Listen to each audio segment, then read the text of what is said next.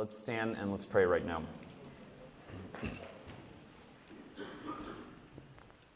Lord Jesus, we come before you in awe of who you are, God.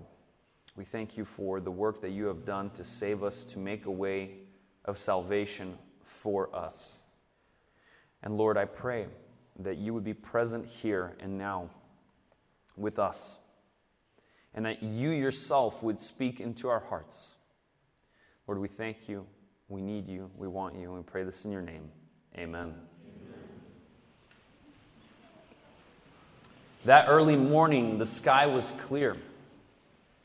Some of the stars were still visible. And as they waited and watched, a thick cloud began to descend from the heavens, enveloping the mountain in a cloak of mystery.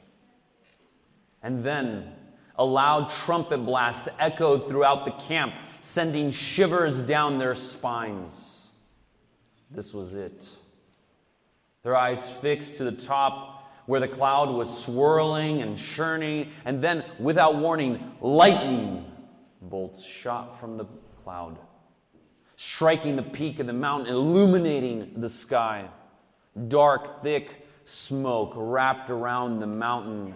Thunder was striking the mountain so often that a large fire began to blaze in the midst of it. The ground shook violently beneath their feet, and they all fell to their knees in fear. It was as if the very foundations of the earth were being shaken. Should they run? No. There was no point. There's no way that they can outrun this. They will be destroyed regardless.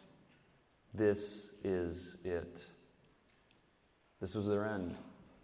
So many regrets, so many things each and every one of them wished that they had done differently, and now it was all too late. It would be minutes, maybe seconds, before the storm destroyed not just the mountain, but everyone around it, covering their heads, faces to the ground. The only thing that they could cry out is, "God, have mercy, God, have mercy, God, have mercy." And then, as the thunder kept clapping overhead, it's almost like they realized the thunder, it was like speech. It was speech this entire time. They realized the words that they were hearing this entire time in the thunder was the words, "I am the Lord." It was God, thundering out words to them, declaring himself to Israel, to Moses. Minutes, maybe hours passed. But after their leader, Moses, had ascended up into the mountain, into the dark cloud, everything had grown still. The column of fire and smoke, it was still there, but no more thunder, no more quaking, stillness. Not a single particle of air moved. All was calm. All was quiet. Their lives were spared. God had not destroyed them. God had let them live another day. Do you guys remember where this is in the Bible? Anyone want to call it out? Exodus, Mount Sinai. It's when the Israelites came out of Egypt, and they came to the mountain, and God descended and revealed himself. This is that scene. And this scene will be the foundation of today's message, because it's the foundation of that last part of Hebrews 12. So please open your Bibles with me to Hebrews chapter 12. If we can do the next slide. Guys, this is the last message of the camp. And it's the perfect time, because this is going to be a message about the end of all things. So let's read together Hebrews 12:26. At that time, This is the author of Hebrews writing to Christians. He says, at that time, his voice shook the earth. He's referencing that scene on Mount Sinai. But now he has promised, yet once more I will shake not only the earth, but also the heavens. This phrase, yet once more, indicates the removal of things that are shaken.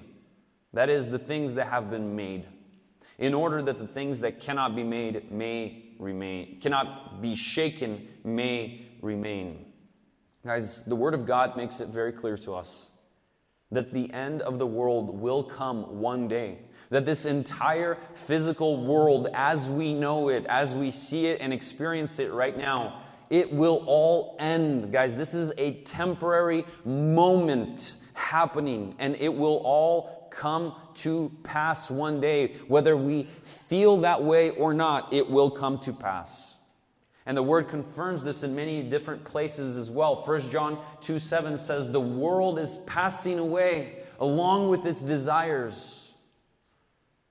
This place, it will come to an end. All things, guys, all systems, all governments, all peoples, societies, cultures, achievements, they will no longer exist.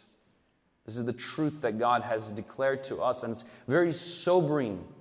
Because most people on earth do not live as if it will all end, right? We live as if it's going to keep going forever and ever, and that's how it always has been, and it's how it always will be. And yet the Word of God gives us insights. It's as if, you see kids playing on the beach in the sand, and they're doing everything. They're trying so hard to build this beautiful sandcastle. But being kids, they don't know what the tide is. And they have no idea that the tide in a few hours will come and wash everything away. And they won't even be able to find the same spot where they built the sandcastle. No matter how hard they tried, the tide will come and wash it all away. Guys, and this is the reality, that God will shake the heavens and the earth. So the first fill in the blank is that God will remove, this reality that God will remove all that we now see. It's meant to create two types of reactions. And we see them here in the text. There are two reactions that this reality, that God will destroy all things, it's meant to have two reactions for us. And the first one we find in verse 18 through 21. It says, do not refuse the one who warns. Guys, if God had shook the earth in Sinai, and it was very scary, and if God will also shake the heavens, meaning all of the universe, everything there, then the first reaction that we ought to have to this reality is fear. Let's see your fill in the blank. The first reaction is fear, and it's proper. Specifically, we read that God's voice shook the earth. That's from Mount Sinai, when God was speaking, right? Shaking the earth. We are to fear Him. Let's go to the next slide. Hebrews 12:25 says, see that you do not refuse Him who is speaking. For if they did not escape when they refused Him who warned them on earth, how much less will we escape if we reject Him who warns from heaven? What is the scripture talking about? What is warned on earth? What is he referencing to? Sinai, right? Sinai. He warned them from the earth. Guys, you need to be holy, right? That's what he said. Let's go to the next slide. Verse 18. They're describing, Hebrews 12:18 is describing the scene on Mount Sinai. For you have not come to what may be touched, a blazing fire, a darkness, and a gloom, and a tempest, that's a storm, and the sound of a trumpet, and the voice whose words made the hearers beg that no further messages would be spoken to them. That's God's voice. Verse 20, for they could not endure the order that was given. If indeed a beast touches the mountain, it shall be stoned. Indeed, so terrifying was the sight that Moses said, I tremble with fear. Even Moses himself, the most holy man there, he said, yeah, this is so scary, I'm trembling with fear. Just imagine being there, guys, almost 4,000 years ago, Imagine the pure terror that Israel experienced with God just blowing this mountain up. You're standing by the mountain, and that storm, the clouds, the lightning, the earthquake, it's all coming down. And it says they begged that no further messages be spoken to them. They were so terrified by the voice of God, which was violently shaking all things, that they said, Moses, you go talk to God. We don't want to hear God's voice anymore because we're afraid that we're going to be destroyed by God's voice. Enough of this. I can't listen to it. They were so afraid they couldn't listen to his voice anymore. You'd think, right? If you heard the voice of God, you'd be like, I want to hear that again, right? That's so special. That's so awesome. That's so rare. What a privilege, right? Let me hear it again, right? You'd think that would be our reaction. But for them, it was so terrifying. It was so traumatizing. So scary that they said, we don't want to hear it anymore. Moses, you do all the conversations with God. It's like surviving a traumatic car accident, right? A crazy car accident. It's intense. Yes, it's very memorable. Yeah, you'll never forget it for the rest of your life. And yes, you're still alive. And yes, maybe you didn't even get hurt, but you would never ask to experience that car accident again ever. Right? You would never willfully go through it again because you understand that next time you probably will not be so lucky. And as terrifying as all of that was on Mount Sinai, what the author of Hebrews is saying is that there is actually something scarier than God's voice speaking into the earth and shaking everything violently. There's something even scarier. Let's go to the next slide. Verse 25. See that you do not refuse him who is speaking, for if they did not escape when they refused him who warned them on earth from the mountain, much less will we escape if we reject him who warns from heaven. What he's saying is the Israelites, even though they heard God's voice on the mountain, but they still kept disobeying him, right? We read that in the book of Exodus. What did God do to them? What happened to most of them? Did they all make it to the promised land happily? No. Almost all of them died in the wilderness because they disobeyed God even though they heard his voice here on earth. And it says if they did not escape, then much less will we escape if we reject the one that doesn't warn from the earth, but now he's warning us from heaven. Guys, God, whether you realize this or not, but God is speaking to all humanity. Acts 17:30. This is the apostles. They said, the times of ignorance God overlooked, but now he commands all people everywhere to repent. God is commanding this entire world to repent. Now that Christ has come into the world, now that Jesus died for the sins of the world, has paid that price, God calls all people to repent. And the Bible warns that if we reject him, then what we have waiting for us is not just a terrifying storm on the mountain that's just going to kill us. It's not just fire and gloom and thunder and earthquakes, but it's something far, far worse. The one who calls us is not just calling from earth with earthly consequences like the Israelites experienced. The one who calls now calls from heaven, from eternity, with eternal circumstances, eternal consequences. Matthew 10:28 says, do not fear those who kill the body but cannot kill the soul. Fear him who can destroy both soul and body in hell. That's the voice of him who calls from heaven, guys. Guys, you know, the reality is God does not just hold the power over your physical body. He holds the power over your soul. Guys, it's not the devil who's going to send you to hell. You guys realize that, right? The devil's not going to be the one who's going to destroy your soul in hell. God is the one who sends people to hell. This is the reality. Hell is not the devil's kingdom. Hell is the place where the devil and his angels are also going to go to be punished for all of eternity. He's not a king there. He's a prisoner, just like everyone else who does not repent. It's God who sends people to hell for not trusting in Him, for their sins.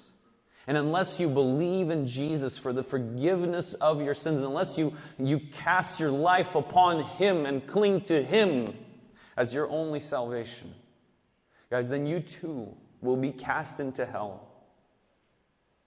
This is a warning. Do not refuse Him who speaks. I'm not making this up to scare you. This is the reality, the truth that the Word of God reveals to us, guys. And I'm not saying this to condemn you, to bring you down and discourage you. I'm saying this to encourage you to run after Christ, to cry out to Christ and be saved. His kindness is meant to lead us to repentance. The goodness that you experience in your life, it's meant to lead you to repentance, the Word of God says. So I want to ask you all this. How are you? How's your soul? Where are you going? What path are you on? Ever since Christ was raised from the dead, God has been speaking into the world through His servants and through His people. Every day, God is speaking. He is speaking to this entire world, calling and urging people to turn from their sins. And right now, guys, you are hearing God's own call to repent. For you to believe in Jesus, in order for you to cry out to Him, realizing that Jesus is the only way that you can be saved. This is God's call to you right now. Do not refuse Him. Guys, God has sovereignly arranged your life in such a way that you are sitting here right now, January 1st, 2023, at 12:19 p.m. Pacific time, hearing His call. God has arranged all of that. He has put together all the people that put in countless hours to prepare for this retreat, to make it possible, to make it happen. We have power. We didn't freeze overnight. We're still here. You are hearing His call. He has arranged it for you to have a chance to repent. And as the Word of God says, do not refuse Him who calls. Guys, the reality is God is extremely angry at sin. He's furious. He's extremely angry at your sin, at my sin, at all sin. He hates it. For Him, it's like vomit. It's disgusting to Him. It's disgusting in His eyes. It's disgusting to His nostrils. He doesn't even want to be around it, be near it. And He is restraining His wrath right now. But there will come a day when He will stop restraining His wrath. And He will say, enough is enough. And He will unleash His wrath to destroy all that is evil and wicked in this world. And He will cast all evildoers into hell. And unless we repent, we will be swept away by the flood of His righteous, powerful wrath. This is not a scare tactic. I don't like preaching about this. But if I don't, then I'm not being faithful to what God has told us to preach. I'm hiding something from you if I don't tell you this. Do not refuse Him who calls, guys. Repent. Repent now. Do it, guys. Don't wait. Don't wait another day. Don't wait another moment. I'll do it later. Do not refuse Him who calls. There is nothing more important in your life, and nothing ever will be more important in your life than for you to get right with God, for you to cry out to Him, Jesus, save me. Getting right with God is at the very top of your priority list because it will determine where you will be for all of eternity. So the first and the proper reaction to the fact that God will one day shake this entire universe, meaning destroy it all, is meant to be fear. Fear which leads to repentance, which leads to trust in Christ for eternal life. The second reaction, which comes out of this fear, is joy and worship. So you're filling the blanks. Joy and worship. That's the second fear. A second reaction. Next slide. Verse 28 says, therefore. So if God's going to shake this world, He's going to shake it all. He's going to remove all that is physical and created and create something new. Therefore, based on that thing one, therefore, let us be grateful for receiving a kingdom that cannot be shaken.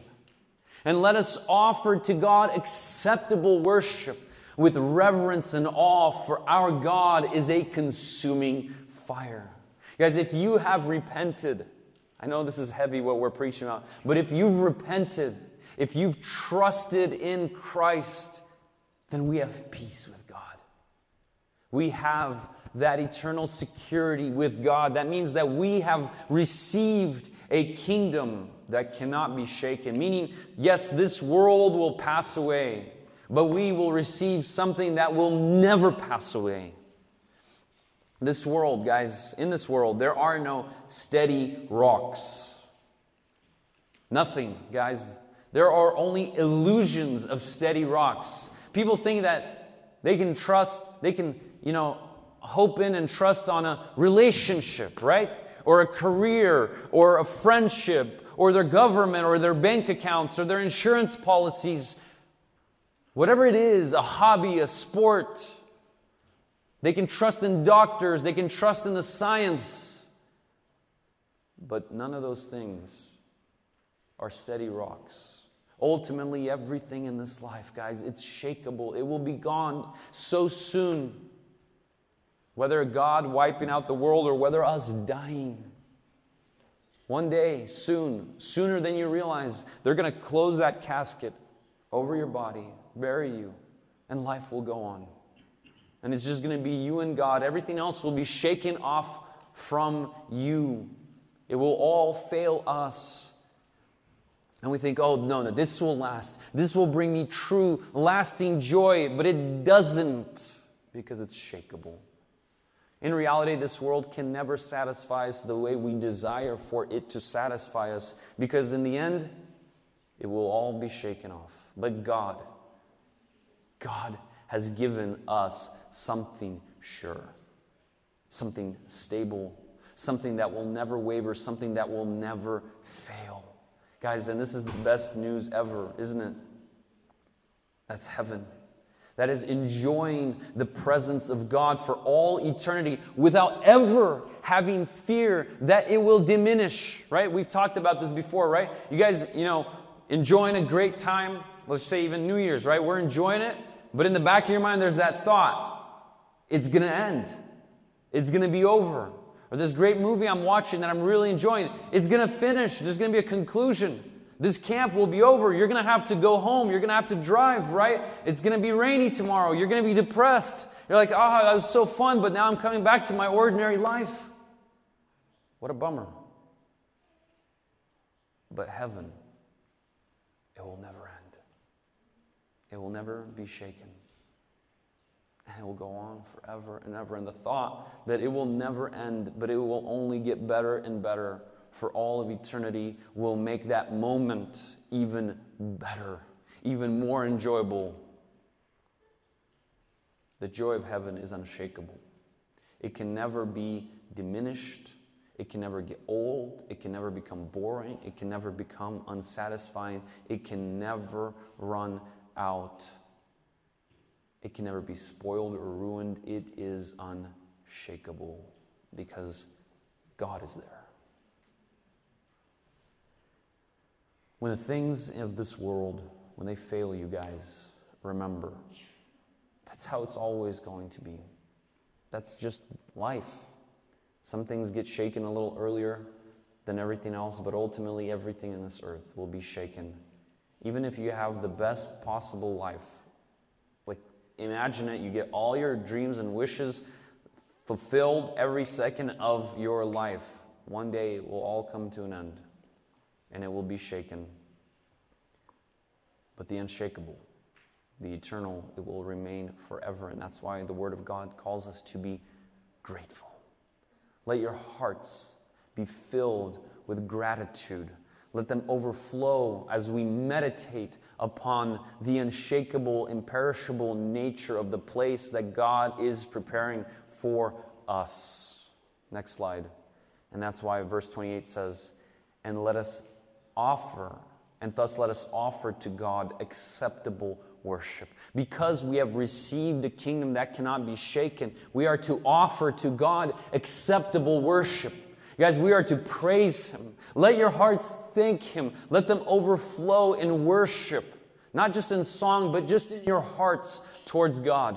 Let your hearts respond to His goodness. Offer to Him acceptable worship. Next slide. Acceptable worship with reverence and awe, the Word of God says, for our God is a consuming fire. Next slide. This is amazing. Our heart is to overflow with gratitude and worship towards God, and that gratitude and worship is to be joined with, it's to be mixed with reverence and awe. A holy fear. Like, why? Why should we fear God? Why should we still fear Him? Why should we have reverence? Because our God is a consuming fire. And He's referencing right back to the mountain, Mount Sinai, the fire on the mountain, and the fire that will destroy this entire universe, which is coming, God. Our God, guys, is a consuming fire. Nothing can stand in His presence. You guys realize that God is still the God that manifested Himself on the mountain. Just because we've been saved from the wrath of God by the work of God and the gift of God and the grace of God does not mean that we lose all fear of God. The New Testament talks about fearing God as well, guys. You know, some people say, yeah, Jesus is my homeboy, right? And I don't know, every person that uses that phrase, I don't know what they mean. If they genuinely, truly in their heart mean Jesus is a really close friend that I love and I trust and I revere, okay, that's fine. But if it's a lighthearted, like, yeah, Jesus is that guy that I can come up to and just, slap him on the back, hey, what's up, bro? That's not our Jesus. And we can't treat Him that way. He's a consuming fire. Reverence and awe should be our reaction before Him. God is safe to us. He is safe. But that's because God has paid the price by giving up His Son for our sake. There's no condemnation for those who are in Christ Jesus at all, guys. Don't get me wrong. There's zero condemnation. All there is pure love. But our God is still a consuming fire. He is still the same God that made the mountains tremble and quake. He is still the same God that will melt away this world. He is still the same God who will pour out His wrath on all evil doers. He is still the same God before whom Moses said, I tremble with fear, yet we have been saved. But He is still a consuming fire. So in Christ, I think this is your last fill in the blank. In Christ, these two seemingly contradictory experiences, these two experiences which seem like you can't put them together, in Christ, they come together. These two seemingly contradictory experiences are combined into one. Worship, gratitude, safety, joy, love, peace, holy fear, reverence, and awe. God's wrath was satisfied by Christ on our behalf, but that doesn't mean that God lost his power. God's not a fluffy bunny now. He didn't lose his power. He didn't lose a single ounce of his power, guys. He is still as almighty and all-powerful as he has always been. It's in Christ that these two realities come together. And some of you might think but fear is a bad thing. Why should we still have that? Why would God still want us to fear him? That's a bad thing. Isn't that negative? Doesn't that spoil the experience of God? It doesn't. It makes it even better, because fear and awe are amazing things when you know you're safe, right?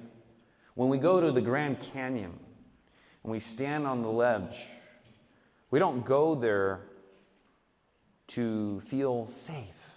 This is my safe place.